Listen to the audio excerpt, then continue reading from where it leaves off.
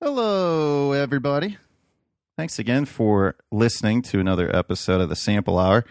Sorry about the slight hiatus, guys. I've actually been quite busy in my unemployment. I just spent 10 days visiting with my family, grandparents, mom, brothers, stepmom, and my brother, and my younger brother. And yeah, guys, it's been a really good time family-wise, so I appreciate the love and support and people demanding me post more episodes. It's a cool feeling to have. Before we get into this episode, I just want to let you guys know I got a bunch of episodes coming out, stuff to look forward to, so keep posted. I'll, from now on, be trying to post these episodes every Tuesday and maybe a bonus episode on Fridays, so I can get some content out because people have been waiting for a while for me to post the episodes I did with them. But before we get started, it was brought to my attention that by my good friend Joel, I said some pretty ridiculous stuff the other day. One of which was I said ducks lay 2 eggs a day. I don't know why I thought he told me his ducks laid 2 eggs a day, but he was saying he gets 2 duck eggs a day because he has 2 ducks. So I said it in the podcast with Greg, and Greg kind of let it slip, probably because he thought it was funny. I don't know. But it was pretty funny. So yeah, so for anybody that I've said that to, I'm sorry. I say some stupid things sometimes because I confidently say things, so you might have believed me, but I'm not always a credible source of information, guys. I'm a human just like everybody else who listens. Also, big shout out to Greg and senior farm manager Nate Burns. They put together an awesome intro for me, and this is actually just kind of like the rough draft he sent me, so I'm going to put that in today, guys. So I got some new theme music. I've been waiting for a while. I had theme music back when it was my brother and I doing these shows a few years ago, and since the show changed, I got rid of it because it wasn't me and my brother anymore, and it was kind of a goofier intro. But this one's pretty awesome. I'm really happy with it, and I want to say thanks again to senior farm manager Nate and my good friend and brother from another, Greg Burns. So I hope you guys enjoy this show. And I hope you enjoy this intro music. All right, guys, thanks a lot, and look forward to bringing you guys some more consistent episodes. Anyways, I'll talk to you guys soon.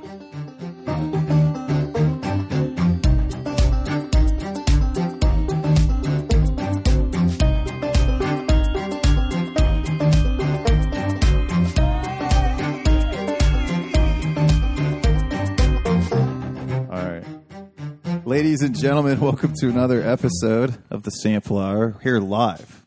Even though when you listen to this, we're not going to be live, but this isn't a Skype podcast. We are at Hewn Farm. Mm-hmm. I'm here with Andy, and Doug does exist. Hashtag Doug does exist. That's right. Look it up. What is the story behind hashtag Doug does exist, by the way? I think that was a joke. Doug doesn't have a Facebook account, and so when Hewn Farm is at an event, and Andy is mentioned, they have no way of linking to me, and so hashtag Doug does exist has become the now people can standard operating procedure. They know that you're real. Here I am. You're now going to be on the internet. How does that make you feel? Live on the internet. Live on the internet. Yeah. Yeah. I'm dubious. Yeah. Dubious. Anyways, I'm having a good time with you guys. I'm glad you guys invited me out. I kind of invited myself out, but you were open to my invitation. Yeah, we pushed We're a little glad bit. to have you, Drew.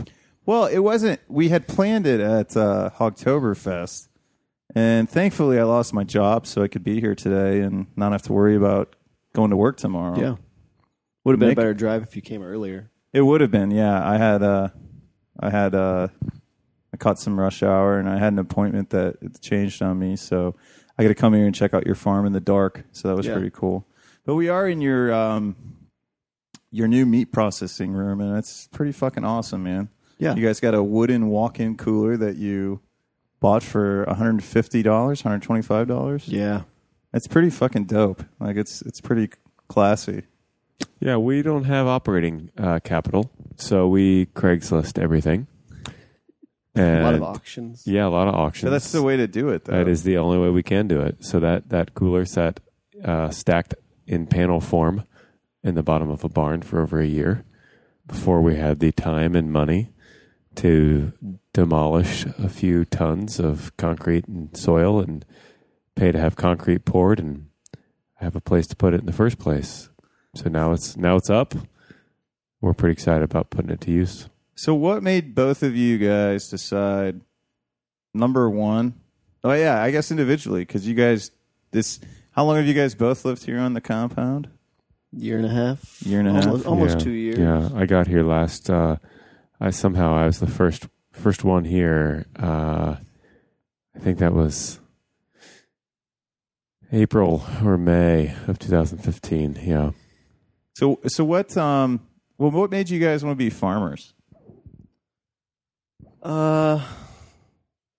For my wife and I, we started on a little homestead just because we were concerned about our own food. And if you want quality food, most of the time you have to produce it yourself or find people that are producing it. So what year was this when you guys started homesteading? 2010, something like that. I think we moved out to our other place, and just started really small scale. Like we were on an acre and had some rabbits and chickens and a big garden. And then Doug and his wife were, 5 miles away. How'd you guys meet? You and Doug? Yeah, so we knew of each other in college. We actually went to the same college. Oh, nice. Yeah. And our wives both went there for at least a time. Where'd you guys go to college at? Mount Vernon Nazarene Nice. University. At the time, it was college. But yeah, then we actually kind of linked up through mutual sort of acquaintances, friends in the Mount Vernon area. Yeah. And then Katie and I at the time were still in town in Mount Vernon, and we wanted to kind of get out of town more. And Doug and Molly were already out of town, so we started going over to their place, and they dealt with it for a while. And then we finally moved out closer to where they were and started doing a lot of things together between our two homesteads. That's pretty cool. So what about you? So you guys, it was food for both of you guys? You both originally just were like, the only way for me to really know that I have quality food is if I'm producing it? No, for Molly and I, it was a little different. We were living in Central America, and there was a bizarre disparity between the haves and the have-nots. And most of the land surrounding the have-nots was owned by multinational corporations. So they had no access to their own fertile soil. And I wanted somehow to participate in the reclamation of sustainability on the smallest scale imaginable, and that started in your backyard. Yeah. So what brought you guys? So I guess rewind a little bit. What brought you guys to Central America? My wife was running an orphanage for children with HIV. Oh wow! And she had that contract already established when we decided to get married. So I was along for the ride, and then I went down there, and thanks to some Ohio State University ag students that were visiting, that got me turned on to composting and garden seeds, and kind of agriculture on a very small scale. Yeah. So I thought, initially it had nothing to do with food or producing food for myself. It was more, how do we set an example to the community, to the village that we're in, that they can do this also if they just spend the time and energy investing in the land. So that's how it began, and then that quickly turned into a dream for how to be in the world. And we ended up in the Dominican Republic, where I thought we were going to spend the rest of our lives, and then my wife had a baby there. So we came home to visit friends and family with our 1-year-old, and it happened to be in 2008 when the economy was collapsing. So we got a small farmstead in Knox County on 4 acres for $40,000. That's an awesome deal. Yeah, it was an awesome deal. It was nothing but sweat equity. It took me 5 years to get the place to where we were proud to live in it. So you were because you were a carpenter by trade at this point, or no? No, not even close. I had to learn that along the way. Yeah. So when I moved out there, I was unemployed. Somehow the bank gave us a loan, despite the fact that I was making like $12 an hour at the time working at a catering company in Columbus. And I got a job from there, working with a construction company where I learned the trades that I learned that I have since put into use here at Hewn. That's pretty awesome. So what? So you get back and you start homesteading. You get this, and then you guys find out through acquaintances that they're doing the homesteading, and then you guys kind of seek out Doug and his spouse, and then then you got your own property and started homesteading, or you just started? Yeah, at the time when we were in town, we were already kind of looking for a place to find, outside of town. We wanted to get out of that. We started visiting Doug and Molly a lot more often, and found a place not very far from them. It was great. It had an old spring house, old outhouse, all the cool old stuff that we appreciate. And we started, planting fruit trees, doing gardening. Doug got pigs at his place. We didn't really have enough land for pigs, so he got some pigs, and that's kind of where this butcher shop sort of. That's where it all began. From. It's because you had pigs and you fell in love? No, we had pigs and didn't have a way to process them, and I didn't own a livestock trailer. So Andy convinced me to process them on farm, and we had no idea how to do that. So we knew it was going to be a collaborative effort, and it was going to involve some amount of research, we've done diligence, and ambition and imagination. Yeah. So what year was it when you got the pigs? So that would have been 2010. So 2010. Okay, so this was 6 years ago. Yeah. Mm-hmm. Yeah. Wow. And it was, what was it, the first year? 3 or 4? The first year, I had 3 or 4 pigs. Every year, it was just for us and our friends and family. But it was on a small enough scale that we could process them ourselves. And the learning curve from year to year was a tight one, but it was a manageable one. It was fun, too, because I remember coming over to your house and we would look at different videos of people butchering pigs, and 2010 YouTube wasn't and Vimeo aren't what they are today. That's right. Yeah. And our kind of mentor, Brandon Sheard of Farmstead Meatsmith, he was just releasing his very first videos the month that we were slaughtering and butchering our very first pig. So there wasn't much of a template for what we wanted to do and how we wanted to do it at the time. Yeah, we were like, we gotta watch what this guy's doing, because he seemed to be nailing it on a whole bunch of levels. Yeah, if you want to watch how to do it wrong, just look up on YouTube how to butcher a pig. You'll find plenty of wrong examples. Yeah, it's how long? Okay, so right when you started butchering these pigs, this guy started releasing videos, or what? Yeah, it was absolutely weird. Yeah, it was. I mean, I think maybe the first time we butchered, we hadn't seen them because we had a chef come out. We did, but if I'm not help mistaken, with the chef that came out, I had agreed I was going to raise a pig for him in exchange for him to come out to the farm and show us and teach us how to butcher. And that arrangement was already made when Andy came to me weeks right before the date and said, I found this guy online that we should know about. If I remember correctly, we knew about Farmstead Meatsmith right before this guy came out. and that, maybe not enough time to digest. Not enough time to back out of the deal. Did he at least fulfill his end of the bargain? Did he do a good job, or not as we know it now? He cut the pig up, and the pig went in a freezer. But we have since learned the art and the skill and the culture and the tradition involved among a whole bunch of different demographics and people groups and countries, and many of which Brandon Sheard incorporates anyway. But we now gravitate to a lot of traditions on how to break down the pig. And this guy that we had out to the farm, he just wanted to cut it up to put it away. It was very pragmatic. Yeah, we watched video because I took video at the time because we were trying to learn. Yeah, watching those videos now, it's like, what in the world was happening? He probably did the best he knew. Oh, no doubt. Yeah, no doubt. Yeah, and the thing is, like, it's hard for anyone, or including Andy and I, to say that he did it wrong. Yeah. We would never do it that way, and that's okay. But I mean, I remember when we were at Greg's. I mean, the amount of waste we had, you could fill in a 12-ounce glass. sure, Yeah, usually we don't have very much. I mean, we can get it down to.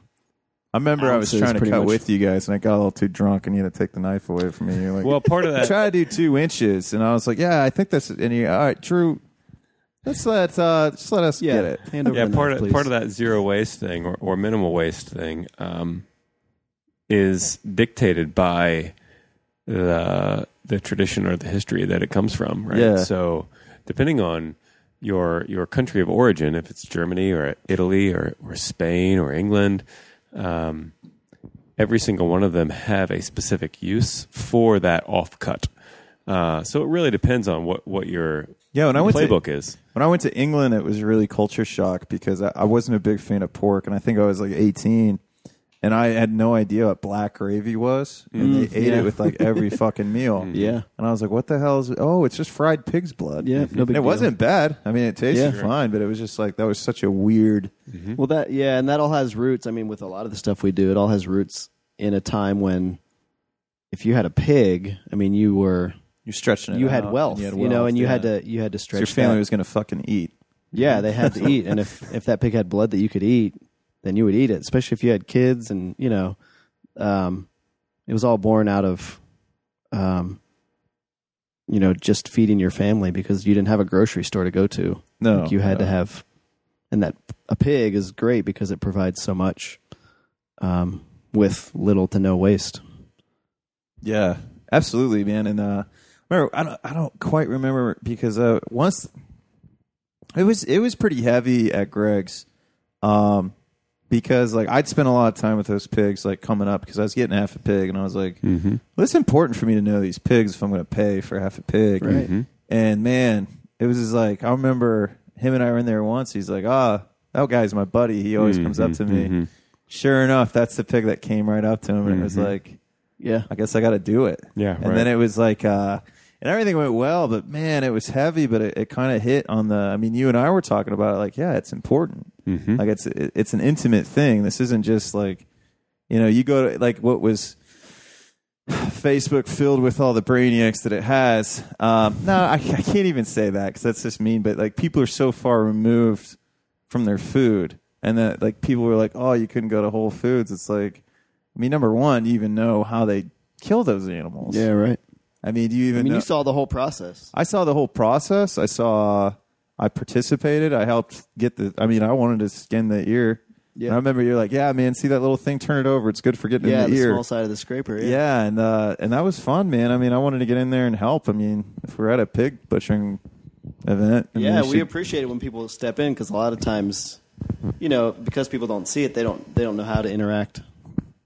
Can you repeat that real quick? Sorry about that. You guys appreciate it. I appreciate it. Yeah, we appreciate it when people get in there and want to participate. I mean, most people, because they've never seen it, they're in shock. They're shocked by it a little bit because they are disconnected. Well, pigs too, man. I mean, they're smart animals. I mean, they're not.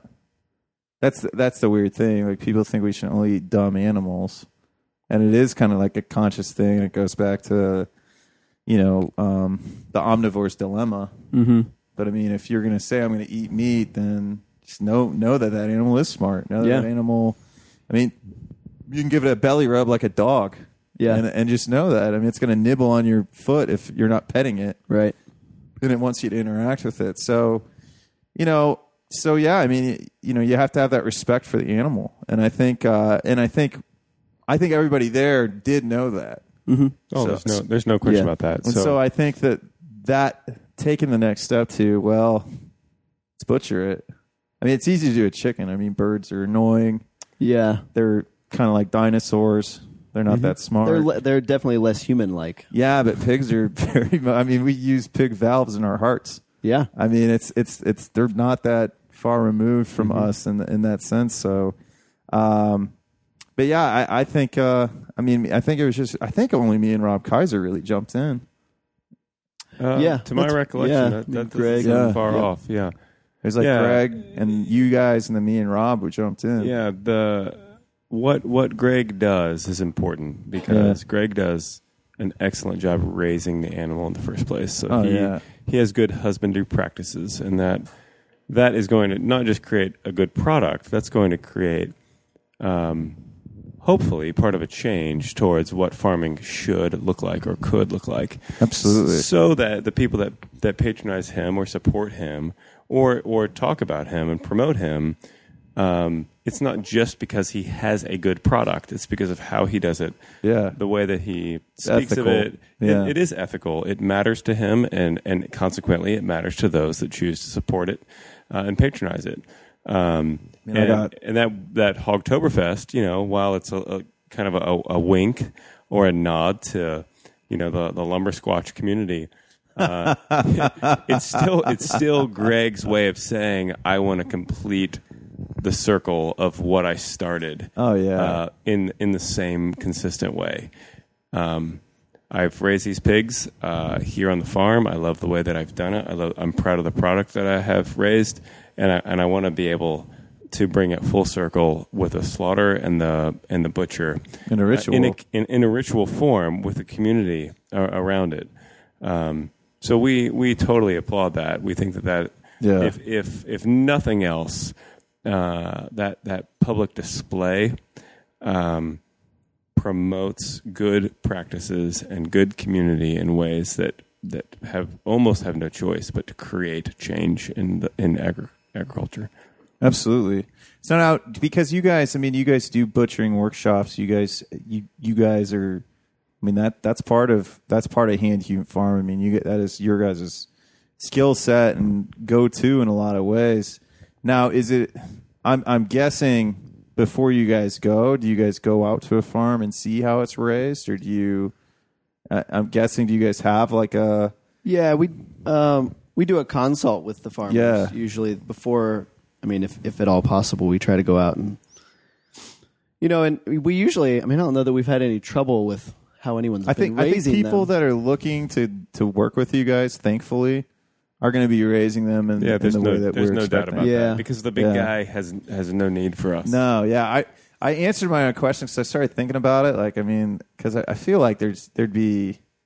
I was like, you'd want to probably hand select who you work with, and it's like, no, right. Man, if anybody actually is aware of you guys, they're probably already doing the same. The same thing. So that was a silly that's question. been our experience so far. Yeah, we had a neat thing that we're going to be doing over New Year's Eve and New Year's Day, with a friend, longtime friend, I think, of Doug's, who had never raised pigs before. So he bought feeder pigs off of us, and so Doug kind of worked with them and talked to about how much feed they're going to need, and so it's kind of fun. Got these guys started right raising animals, and now you're going to go help them and teach them. It's our whole hog package, where you buy the feeder pigs, and 6 months later we show up to your home or farmstead to butcher them with you.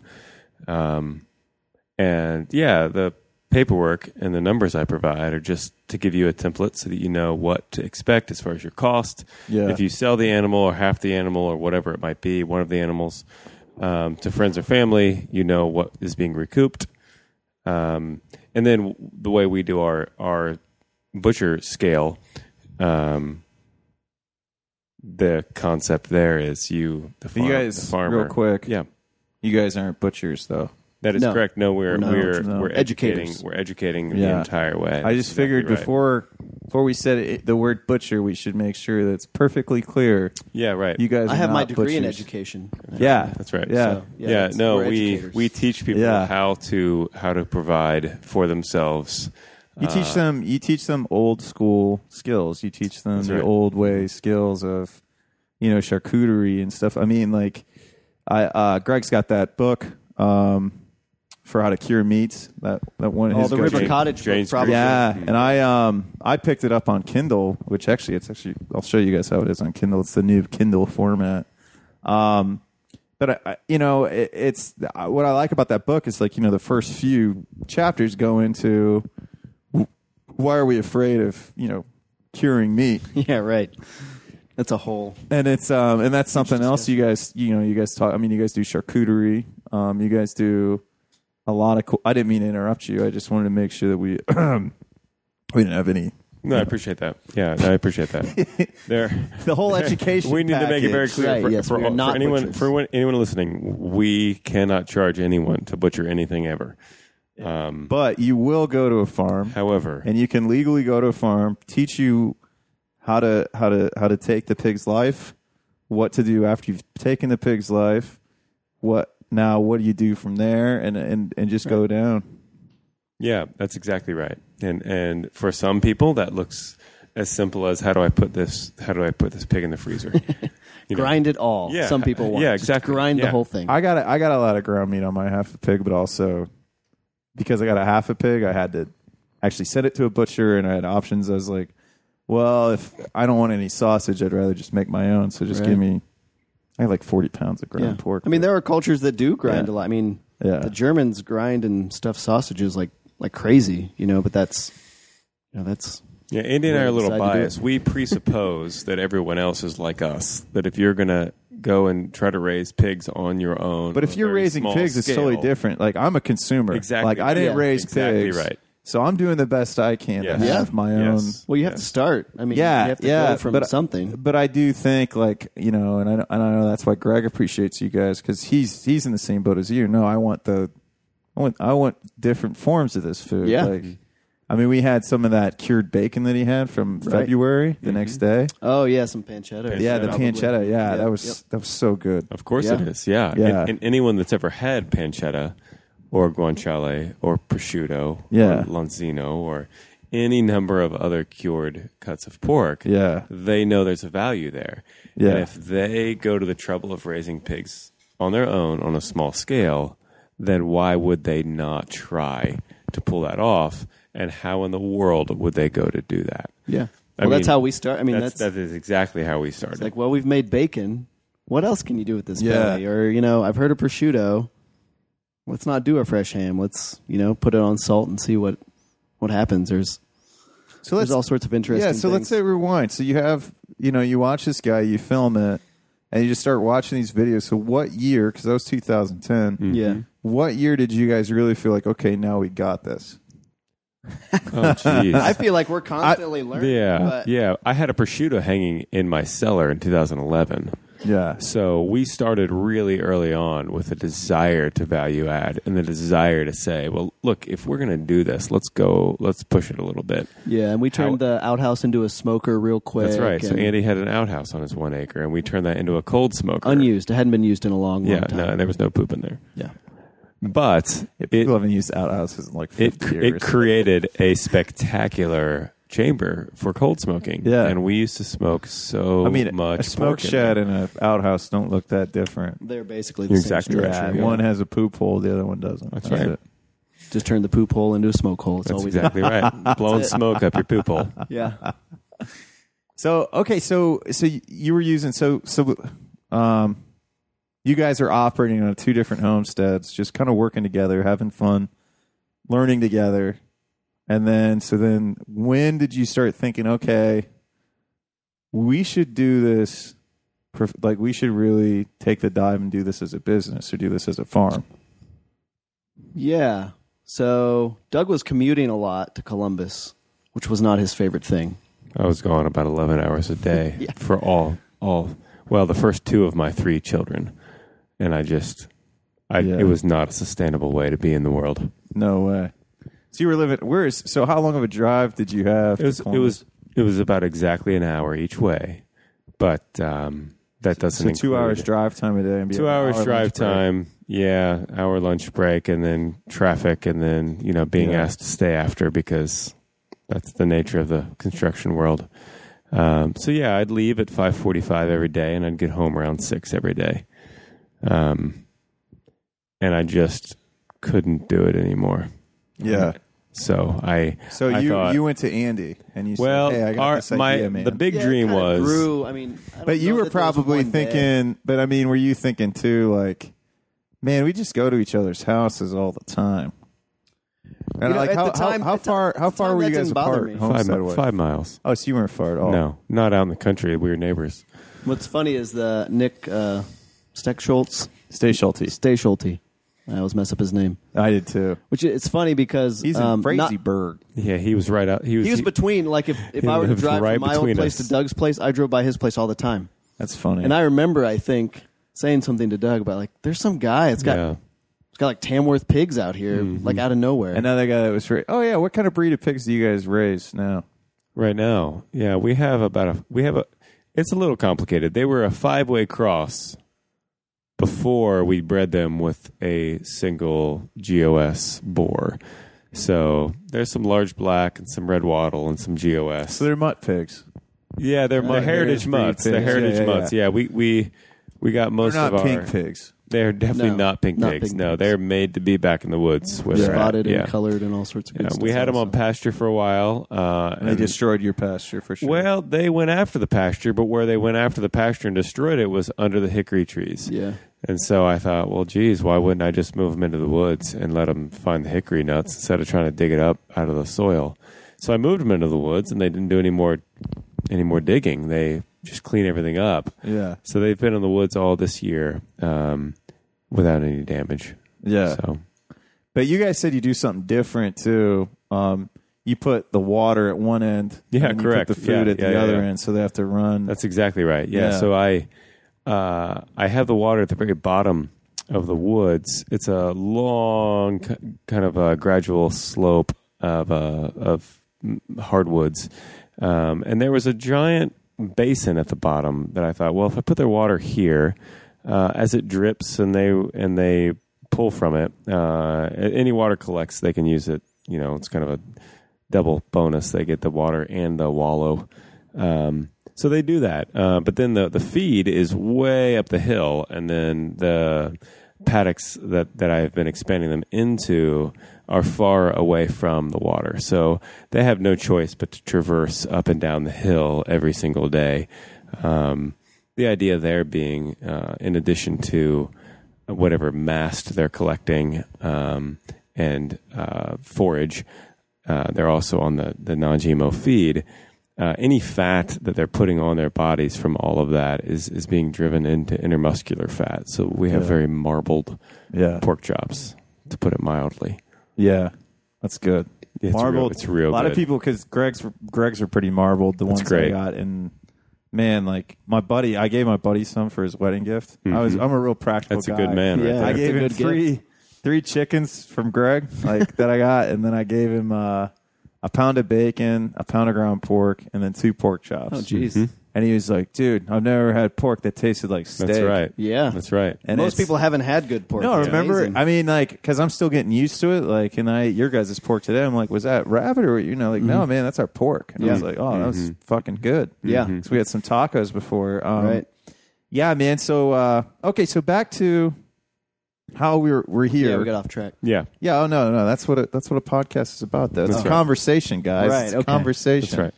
So what? Okay, so you guys are you're burned out. I'm commuting every day, and I Just can't burned do it out. anymore. I mean, I don't blame you. I mean, I had a pretty good situation for my job, and I didn't have a long drive. But man, was I relieved when I lost my job. Not gonna lie. So you know, I feel you. I mean, I can't imagine driving an hour in that traffic, because just even getting here.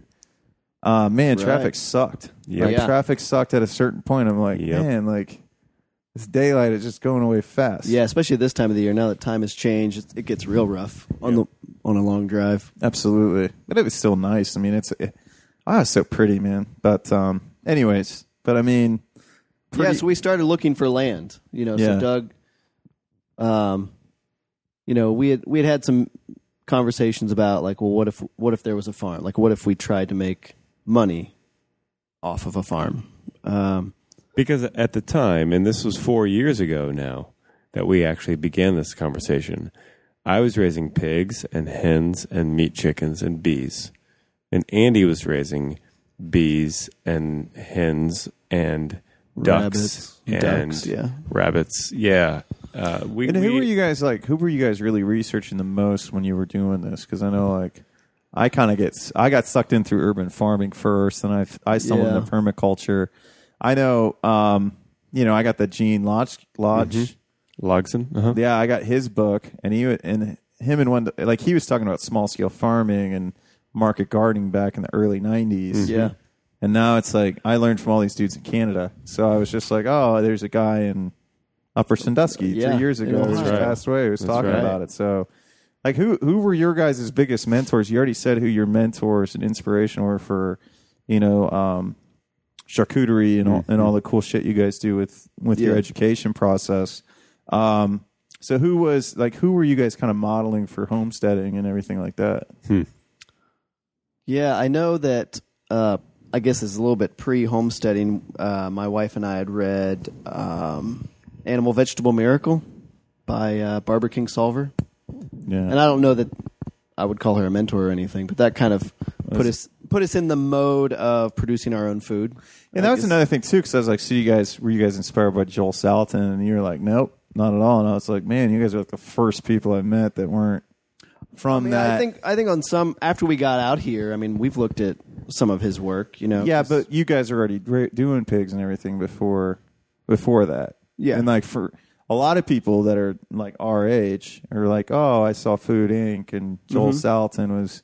I watched Food Inc. in like 2008. It was on Netflix. I'm like, man, who's this cool guy in Virginia just butchering these chickens outside and doing all this cool shit? I'm like, man, that guy makes a ton of sense. And then I just went back to eating bullshit food. I was inspired by that documentary briefly, but that can fizzle out real quick. Yeah, it fizzles out real quick. But I mean, that's not the case for you guys. Like, you guys were just doing it. Like, you were inspired by wanting to make a difference with compost for and us, soil. it had way more to do with just how to be in the world. Yeah. And what people were doing and what was hip and what was cutting edge or avant-garde. Like, I didn't even know about it. I would have saved a lot of Rodale. headaches. Yeah, the Rodale Institute. I read the Rodale Complete Guide to Composting. It's like an encyclopedia on composting. And that was, in fact, and you got informative that for me. And you got that when you were in Central When America. I was in Honduras, exactly right. Yeah. Okay. How did you get that in Honduras, by the way? Again, it was part of the OSU ag group yeah, that those came guys down are to like, visit check our this orphanage. Yeah. And I read it cover to cover, and I just realized, my goodness, all we have to do is participate in this biological cycle in ways that make us look like stewards instead of users. Yeah. And there can be fertility and abundance that results. And that coupled with some kind of personal spiritual convictions and desire to be a part of a change instead of just complain about it. Right. It gets to a point to where it's like, I want to stop talking about it and start being about it. Yeah, you have to make that jump. Yeah. So when I put a pig pen in my woods, that was before. I mean, literally years before I knew of anybody doing forest raised pork, and not that what I was doing was forest raised pork. You probably just are like, it was just a practical place to do it. Exactly. Right. It was a practical place to do it, and I was reading. What's the Encyclopedia of Country Living? What's her name? Wisdom or something? No. Carla Emery. Encyclopedia of Country Living, yeah. Because I didn't have internet where we lived, and I didn't have a smartphone, or we'd had no connectivity. You still don't even understand what a phone is. Yeah, I'm a little behind the curve there. But yeah, he's holding in front of his face right now. That's right. Yeah, this microphone is kind of creeping me out. You say, is this giving me cancer? Kind of waves. The radio waves coming. No, so I it's corny, but the first time I butchered a chicken, I had someone reading out of an Encyclopedia of Country Living to me. That's not really corny. I think that's what going to a library. I mean that's better than probably what people had back in the day when nobody knew how to read. That's kind of how I saw it. Yeah, there was no option to YouTube anything. There was no option to, and quite frankly, we were in the country. We were in rural Midwest Ohio, Middle America. And none of our neighbors were doing anything like what we were doing anyway. They had kind of already given up, and they were, collecting unemployment checks. Yeah, and driving four-wheelers and things like that. Yeah, they just wanted to be out there kind of collecting the great Americana experience, just kind of being independent. Yeah, it's interesting because there's I feel like there's two types of country. There's people like us. And then there's people that I four-wheel, I do tobacco, and yeah. I mean, and there's nothing. I mean, here's the thing too. There's nothing against farmers that are kind of in their situations now. I mean, there's nothing against it. I mean, it's you can't really turn it off, unfortunately. Right. Yeah. You can't, and it doesn't help anybody to say, well, they're fucking assholes for they're part of the problem, and it's like, no, I mean, you can't. Yeah, and most of the from our experience, most of the people that are out here farming, not the way we would farm, they're good people. They're good people, man. But we couldn't turn to them for wisdom or advice. And you could, but everything they would say would just, for us, we can disregard a lot of. Yeah, the first farmer that came to this farm, Hewn farm, after I told him I was going to start farrowing pigs for the first time last year, he informed me, of course you need to clip all their teeth. And of course you need to, and he went on this whole litany of things. Dock their tails, probably. Dock their tails and antibiotics and all kinds of medication. And, none of those. That's what's weird is like. None of those things actually have to happen. And I didn't do any of those things. That's something like Wendell Berry said. It's conventional wisdom. Well, it is now. Right. It's probably conventional wisdom from the last 30 years, 40 years, but that's not real.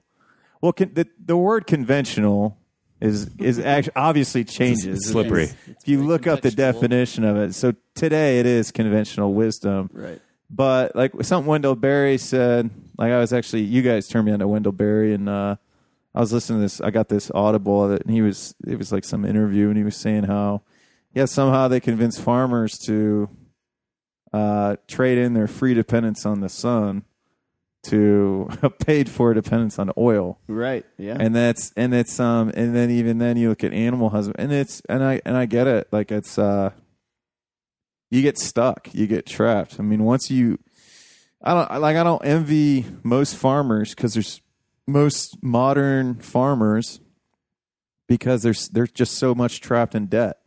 Like I mean, as Gene points out in that book, The Contrary Farmer, that I got from you guys, I mean, you basically are paying to finance for your equipment, or it's a your huge debt cycle, or if you're raising the pigs, where you do have to clip their teeth because they're not raised in a natural environment, then you have to pay for your infrastructure, your thermometers, and all that shit. I mean, there's a really good movie.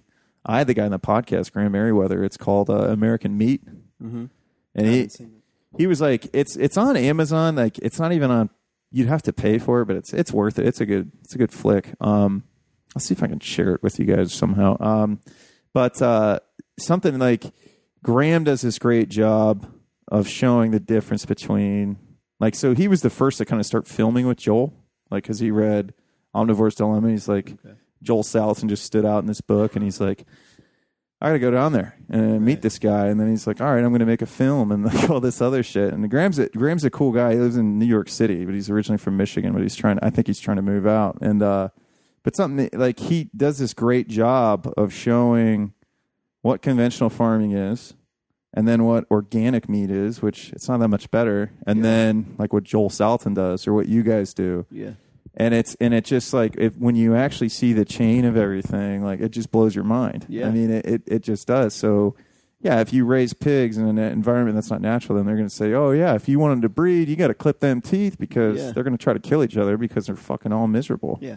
Mm-hmm. I mean, there's a reason they call them factory farms. I mean, they treat the animals like machinery in a factory, So there's a high level of efficiency there. He starts putting animals back into the environment, and he makes the animals and the people deal with the ecological environment. So it's better for everyone involved. It creates better food. It's better for the farmer. It's better for the animal. But I mean, you guys do that too. Yeah, I know. Yeah, that's what I'm saying. But people are drawn to that. I mean, because it's so rare. Sense. Yeah, and it makes sense. And when people see it, they're like, why doesn't it happen like this everywhere? Yeah. So we had some good people out here about a month and a half ago from the Soil and Water Conservation District. Natural Resource. Yeah, thank you. NRCS, the Natural Resource Conservation Services. Yep. And they were out here, and they're kind of the white hats of the Farm Bureau, as it were.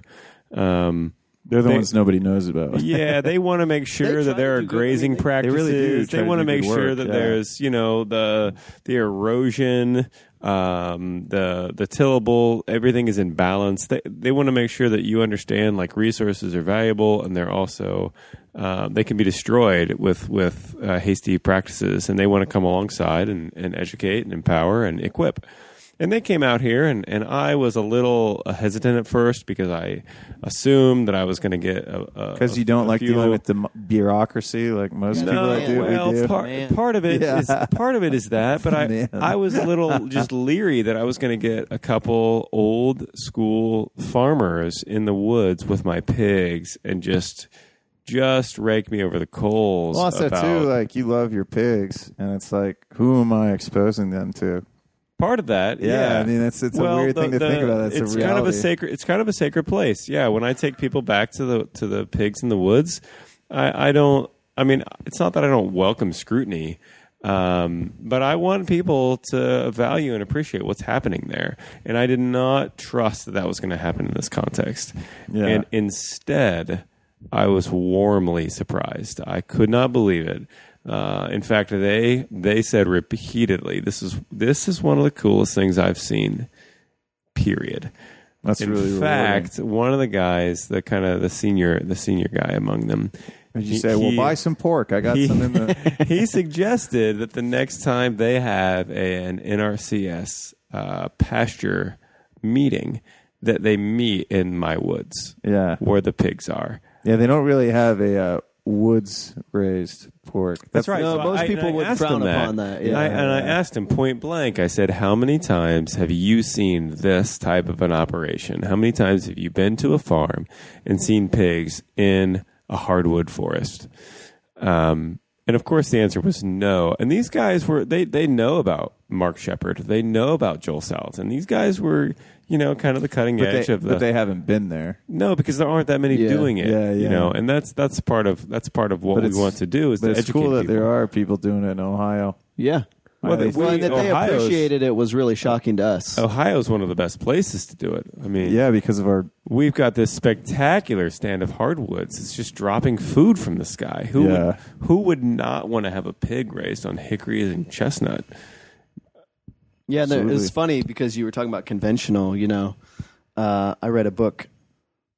Was it The Humble Beast? Mm-hmm. It's kind of like the history of pigs. Yeah. And there was a time, I think it was in France, maybe, or England, where they used to measure woodlots by how many pigs it could sustain. That's awesome. So there would be like the stand of wood, and they'd say, well, that's good for 20 pigs. That's a 20 pig lot. And that's kind of how they would decide properties in some cases, was by how many pigs a forest could hold and sustain. Yeah. And that was conventional then, but now it's definitely gone the other way. Hey, so this is kind of an off question, because I was looking at buckeyes, and they look a lot like chestnuts. Are buckeyes chestnuts? Same family. No, don't eat them. And don't feed them to your pigs. Yeah, so what are they not? Are they poisonous? Like what? Yeah, there is I think it's a tannin in there that you just don't want to eat. Your body just can't break it down. And your pigs can't eat it. And your pigs wouldn't want to eat them either. It's not that they can't; they just wouldn't want to. I was going to say they probably just wouldn't eat them. Yeah, they wouldn't want to. So there's a couple different. They're a lot smarter than humans when it comes to how they even feed among themselves. the hickories back there. We have just a ton of shagbark hickories, and if you've never had a shagbark hickory, it's delicious. It tastes just like a walnut or a pecan. It's wonderful.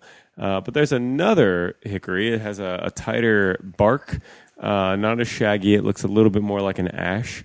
The bark does, but it's actually a pig nut hickory, so called because the hickory nut, the meat of the nut is supposedly so bitter it's only fit for pigs. Well, I've never actually eaten one, but I can tell you that my pigs have because there's a woodlot full of them. So between the shagbark and the pig nut and the acorns. There's more mast really falling. Like acorns. Oh my gosh, there's more mast falling back there.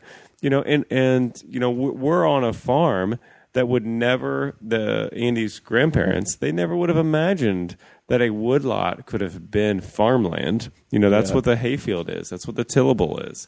So what we're trying to do is actually kind of rewrite the script of what farmland can look like. I would prefer my pigs be in the woods than on pasture. Oh, for sure. They're not, unless they're American guinea hogs. That's right. Mm-hmm. Or there's one Cooney other breed. coonies? Yeah, the coonies. They're the only ones that like won't totally destroy. I mean, like I was just at Justin Hunt's, and he was there. He's one of the guys that makes me. He's a good dude.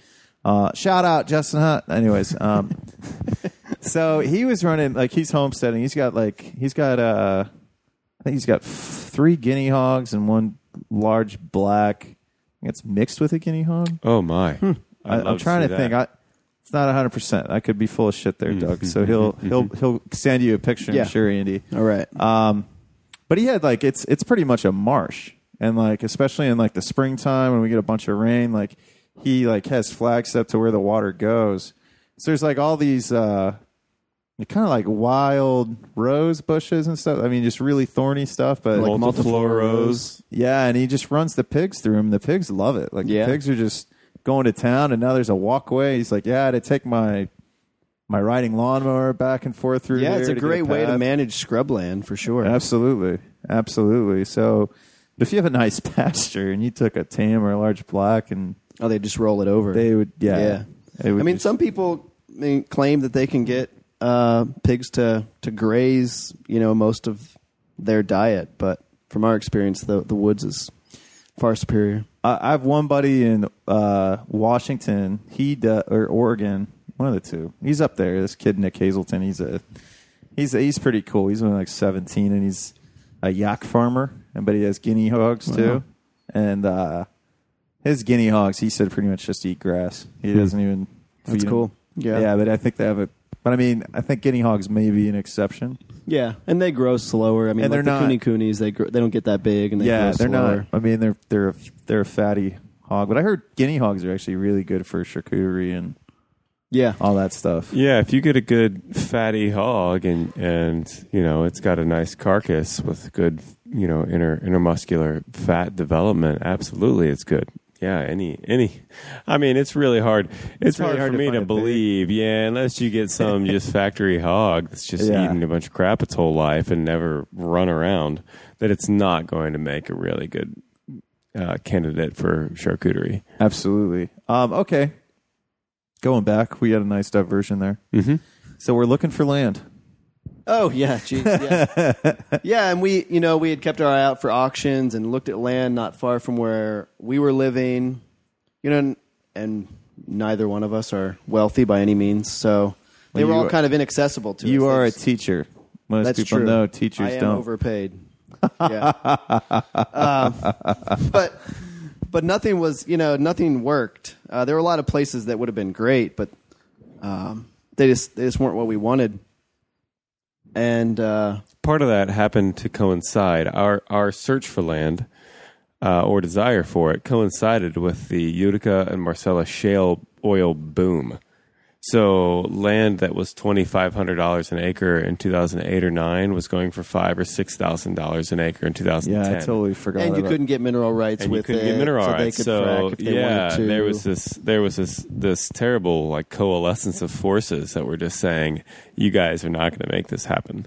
Yeah, man, it's a shitty thing, but at the same time, it's weird, man. That's a whole other podcast to talk about like our dependency on oil, and shale did help out the state quite a bit, but at the same time it's like, well, what are we doing to our state? Yep. But I mean, I know it made my one buddy's family fucking rich. Like his sister had land and she got fucking paid from that, and man, it's a tough ethical, moral question. But yeah, I mean, because your family's taken care of for life. Yeah. Financially, right? But then it's like, okay, well, what about this land? Like, Wendell-Berry has a few things to say about that, Drew. Wendell-Berry does have a few things to say about that, but a hard ethical decision for Wendell. I don't think it is, but I think for the average human being, that's a very hard ethical. So even if they're like good people, I mean, but they don't necessarily understand. They're not going to look at the land the same way we do, right? Like, you know what I mean? And it doesn't make them bad people; it just makes them different. Yeah. But anyway, so the shale boom's going on. You can't get mineral rights. At some point, it came up. I remember having the conversation with my wife about Well, my grandmother is sitting on 300 and some odd acres an hour from here, from where we were. I said we could talk to my family and see if that's a doable thing. We knew we couldn't. We knew we would have to like build a house or something out here because my grandma was still here and there was nowhere to live. And at the time, my aunt was up on the hill where we're living now. But we thought, well, let's put together some ideas on how we could use Grandma's land because she was just renting it to a corn and soybean farmer. I'm sure Grandma would be way more happy having Andy there. Yeah, well, it's been a process. I don't. When we first brought it up to my family, they were really supportive, but they weren't. I mean, they don't. They never saw me as a farmer. You know, I've always been a teacher, Or an artist, probably. Right. So when it came up, they're like, "Well, you know, you've been doing the little homestead thing, and that's cute, but could you really farm?" Farmers fail, and that's the thing. Yeah. They've seen because they were a part of the go big or go home generation. And, they watched the bust happen, and so the idea of Andy just kind of stepping in and saying, "Yeah, I'll give it a try," even though they were supportive, I think there was a lot of trepidation. Yeah, and at the time we proposed it, there were 4 families involved. You know, it was beyond just Doug's family and mine. So there's 2 other families that were gonna. You guys were gonna make it. Yeah, we were in talks with another family from Columbus, and we were trying to figure out like they were going to do a project here and how we could meld the 2 projects that we were working on. And that didn't end up working out, but it created a lot of really interesting conversations for how we were going to move forward on this farm. Well, I bet it also put a picture in your head about what you were willing to do to make this happen. Yeah, for sure. Which is even like more rewarding in a sense that, yeah, I do that. I guess, yeah, I'll make this sacrifice, which you guys did make a pretty fucking big sacrifice, which I'm sure you're about to get to here. Yeah. Doug's wife, Molly, it was at the time practicing to be a midwife, you know, attending births at people's homes. And when Doug sold his house, his wife, Molly, I mean, he could tell you this, I guess, but she went out to Idaho. He went out there for a while and then came back here. He had quit his job, and he just started getting stuff ready here on the farm while living in an old chicken coop. Did you have the kids living in a chicken coop with you? Yeah. Well, they were out in Idaho. I came back. I brought the boys back with me, and thank goodness, my in-laws took the boys for 3 weeks down to South Carolina. I was living in a tent in the straw shed at the time, and I had 3 weeks to just be here and get some shit done. So I took the chicken coop. I bet those carpenter skills came in pretty. That's pretty exactly handy. what happened. Yeah, I took the chicken coop, which was Andy's granddad's wood shop, and I cleaned all the materials and equipment out of it, and I turned it into a little 1 room, like 500 square foot studio space. That my wife and family moved into when they returned. My wife was pregnant at the time, so we spent all of 2015 in that shed. We call it the shed now. We've kind of graduated from chicken coop. Yeah, until right about this time last year. Yeah, this time last year. Yeah, so we moved out of that shed, which had no plumbing. There was an outhouse behind it, which I kind of rebuilt and dug out the outhouse pit for so it could be our bathroom. We were there. What did you guys do for showers? Indefinitely. Good question. Grandma You're like, well, they didn't happen. Yeah, Andy's not real stinky for not often. Yeah, Andy's grandmother offered a shower in the basement to us if we entered through the cellar door.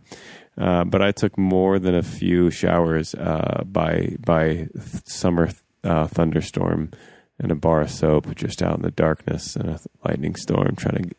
We had a good spring for that knock year. the stink off of me. Yeah, there was a lot of rain that year, so it helped. Were you living in the chicken coop too? No, back here in the back of this building that we're in right now, there's a camper that we lived in until about this time. So we came out July of 2015, and I actually got a job in the district teaching here about the same time. So I actually was able to switch jobs so I could be closer. We moved out into the camper, and then my aunt just up on the hill decided she would sell her house to us. So right before Thanksgiving, I think last year we moved into the house. A year ago this week. Yeah. So that really was helpful because we didn't really have the time or funds at that point to start building houses. Yeah. So having a house that we could all live in was So now you guys really important. have a mini commune That's right. in the house. But you guys are making it work. That's what's cool. I mean, everyone seemed, maybe they're all on their best behavior, but everyone seemed pretty happy when I was there. Yeah, we all have separate Everyone likes space. tacos. Everyone likes Yeah, tacos. it was That taco helps. night. Everyone was happy. Yeah, but you all, I mean, it's interesting. I mean, as long as, it's kind of like back when you were an RA and everyone's in these tight, I was an RA in college. All right. Where'd you go? I went to the University of Toledo. It was when it was still pretty hood. Go Mud Hens. People used to get robbed going out and stuff. But anyways, that's a different podcast. Yeah, man. So I remember we used to do roommate contracts. And everyone was like, yeah, do roommate contracts because it's going to make your life so much easier because you get a copy and they get a copy. If someone's not adhering to the contract, then you're like, well, you signed this. Right. You got to hold them You to agreed something. to it. And it's it's like it's an interesting thing. You know, whenever you go into business with friends or in arrangement with friends where you have to be around other people all around, like all the time, like you have to have understandings of, okay, well, we'll get the space this time or everything like that. But it looks like, I mean, all the kids get along, and I think that would be the biggest thing. Is if like kids didn't get along, I think that would make everybody miserable. Yeah. And again, they have different different spaces. They can, my kids can go upstairs. So you're trying to say they really don't like each other? No, they love each other, but like anything, like Yeah. Well, I people like need Doug, space. but I don't want to be around him 24/7. Yeah. It's good to get away from him for a while, Yeah. and I'm sure it's good for him to get away from me. So you guys do pork, you do chicken, you have eggs, and rabbit. So how do you guys move most of your product at this point? During the season we went to a farmers market in Newark, Canal Market District, which is a new farmers market there in Newark. We went to one in Coshocton on Saturdays. We go to a chiropractor in Columbus, Revive Chiropractic. And he actually hooks you guys up for you. We kind of have like a mini market in his lets practice. He lets us set up a booth right there on a Saturday morning. So That's awesome. Yeah, he's really supportive. He's basically adjusting people and telling them to buy a product from us. He wants. But he wants it to be his whole practice is a holistic one. So he has no interest in just adjusting your spine and sending you home. If people aren't eating good food, they're not going to be healthy. That's exactly right. I mean, that's it. Like it starts with food. I mean, that's it, man. Mm-hmm. And we make some deliveries to Cleveland and Columbus. We also sell at a couple local food stores. There's one in Coshocton called Local Bounty. We have product in, and then there's one in Mount Vernon called the Harvest of the Woodward, where we sell rabbit and chicken. That's pretty cool. So we have a few outlets. And then our kind of flagship is our whole and half pig deals, where if someone wants to buy half of a pig or a whole pig, they come out to the farm, and we offer the opportunity for them to butcher it with have you. a butcher workshop here. Well, at not the farm. butcher. Sorry, educational. That's exactly right. Yeah, we That's show them how to- exactly right. Yeah. We And walk them through the we're whole only using the process. word butcher because it's a word people are familiar with. Right. But that's not actually what they're doing. They're educating. Mm-hmm. Yes. Mm-hmm. Well, it's a really amazing experience for people that have never been a part of that. Like, we for put a sure. half or a whole pig in front of them, and they don't know where to begin. So, even if we were doing other cutting, which we're not, it would still be educational for them because it's something people don't see. Working up animals. Yeah, Sure. Yeah, so a lot of Work folks it up. Yeah. A lot of folks don't even know, where, like anatomically, where bacon comes from, where the chops come from. Everyone, well, I shouldn't say that. Most people know that ham comes from the hind quarter. But if you start using a little bit more sophisticated language or Latin or Italian, people have absolutely no idea where those cuts come from.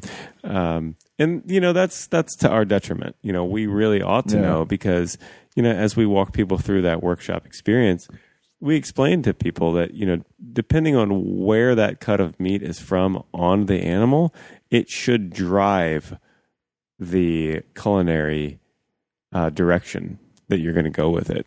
So a loin is going to cook very different than a hock, and a shoulder is going to cook very different than a belly, and a belly is going to cook very different than a ham, etc. So we tell people, as we walk them through the process, they have questions like, "What is this? How can I use this? What does this mean?" And there's a good video on Facebook somewhere. Someone posted at the event of me grilling you guys about what you were doing, and it was Shane, I think, put that up. Yeah, Shane put that up. Yeah, I'll have to find that again. That was really good. Like, I was like, oh man, I wish I was recording a podcast then. Yeah, so I was just like in the moment. Okay, what is this? What is this? Like, it was funny. We were kind of taken aback by it because usually we do that when the pig's on the table. Usually we don't do that when it's hanging. But it was kind of a neat experience for people. Well, because I wanted to know, like, okay, what the fuck are you guys doing? Right. Yeah, and like that's what I want to know because I'm like, I'm trying to learn here. Mm-hmm. And then like everyone like started crowding around. I was like, this is weird. I'm just asking questions, guys. No, they were good questions too. Yeah. Well, I'm a podcaster, guys. I mean, that's you're used to it. No, man, that's great. So, so if people want to, let's plug this too. So you guys also do workshops. Yep, on other people's farms. Yeah, and because all my listeners, I'd like to think they're all in Ohio, but they're not. So we're all. I mean, so if people, I know Bill's is sold out. He might take more people if they signed up. Yeah, Bill Vion. Reformation Acres. Right. Yeah. So if people wanted to, is there do you guys have a website where people can look to see where your workshops are, so people can come and if they want to participate somewhere else around the country? Yes. Yeah, on our website, handhewnfarm.com. Okay. And real quick, where'd that name come from? That's a really cool name. How'd you guys come up with that? If you would have come when it was light out, we would have walked you through this. I'll come another time, I promise. 130, 140-year-old barn just over here. All the beams are hand hewn from trees that were felled right here. And it speaks to the work that people put into this place. And we kind of want to give a nod to them while also saying, we're going to put in this work. And there's a certain level of craftsmanship that we take pride in with what we're doing. I think that's important, man. Craft. And people don't hand hew barns anymore, and a lot of our farming practices are not done anymore. So a lot of it is just kind of the resurrection. Walk-in cooler. Well, it's definitely wooden. It's pretty rad. Yeah. Yeah, a lot of our practices are kind of not just a nod to, but the reappropriation of old skills and trades and traditions that have just kind of slipped away. We live in Amish country, and we are surrounded by young Amishmen our age that find out what we're doing and say, oh man, that's awesome. My dad or my granddad used to do that, but we don't do it like that anymore. How do they do it now? They usually skin their pigs. They either skin it or they send it to the processor. It used to be a family tradition. It used to be an annual festivity, and it's not done like that anymore. Pretty intense business people, which a lot of people don't know. Right. They really are. There's a high level of efficiency there, too. Why would I spend my time and hours and weekend doing this when I could be doing this thing instead? Yeah. And this really great butcher shop is right down the road. Is Baltic? Baltic Meats that's where I got just mine. around the It's corner, really and they do fantastic work. Yeah, they do good. All of our retail cuts are done there. So we love their work, but we would never want to just forego what we do for just what they do. We want it to be a both and, not an either or. Absolutely. Yeah, I 100% agree. Well, that's great. So go to handhewnfarm.com. Yep. There's an events link that you can click on that has our upcoming stuff. Excellent. And so if people wanted to contact you to book your educational services. Yes. You could email either one of us. It's just Andy at handhewnfarm.com or Doug at handhewnfarm.com. Doug won't respond because he doesn't know how to use a computer. Well, you could write him a letter. We could tell people about our mailing address. We have carrier pigeons. Do you want people to? Do you have a PO box? It's better to just email Andy. I'm just going to be honest here. I don't want people to think I'm neglecting them by not responding. Hashtag Doug does exist. Yeah. Yeah, we have bills coming up in December, and then we have it'll be a pretty great one up near Mansfield, Joe Green. Oh, I know Joe. Yeah. So we're doing one at his place. I like Joe. Yeah, he's great. He's a listener of the show. I think That he they're is. still accepting congregants. Yeah. We Yeah, actually haven't I publicized his very much. Yeah. I've been meaning to get up to Joe's. He's invited me up a few times, and I haven't been up to Youngstown. I told him next time I go to my mom's in Youngstown, I was going to stop through. There's a lot of cool people in Ohio, man. But he's not at Youngstown. Are we talking about the same guy? Yeah, he's in Mansfield. Okay. But I drove guess you through would go that Mansfield way, to go to, Oh, right. Got it. Okay. it's Forgot. 71, then you go to 76, go through Akron. Right. Yeah. Yeah, so we're doing one at his place in January, which should be pretty great. We have a couple private ones that we're doing. Yeah. One in Gambier and then one up near Norwalk. Norwalk area. Yeah. We might be doing, we're going to do one here on our own farm, kind of like the whole thing, like where we kill the pig and do the whole deal here for people to attend and see how we do it for our own, own families. Well, great, guys. I'm glad I got to do this. I'm sure I'm going to have you guys on again sometime, and I'm sure I'm going to hopefully come out here when it's light outside. Now that I'm gainfully unemployed, we'll have to have you come out to one of our workshops. Yeah, absolutely, man. I mean, That'd you be were cool. at Greg's too, but I was. they're all yeah. a little bit different. Yeah, no, I'd like to. Maybe I'll see if I can get to Joe's or something. So we'll figure that out. It's That gonna would be cold. Super dope. Yeah, it's gonna. Well, be it's better cold. when it's cold. Yeah, it's Is better it? when it's cold. Yeah, because that hot apple cider, hot cocoa, or Yeah. wassail, or rum and whatever Makes you feel a little more Yeah, alive. it warms you right up. But yeah, he's got a really great setup. He knows exactly where the pig's going to hang. He knows exactly where we're going to butcher the pigs. It'll be chilly, but it won't be freezing cold. He's gonna make sure we're set up. That's good. Well, awesome, guys. Well, thank you so much for your time today. I hope you guys. You can people friend you on Facebook, Andy? Is that okay? You want to put that out there? What's your last name, Andy? Lane.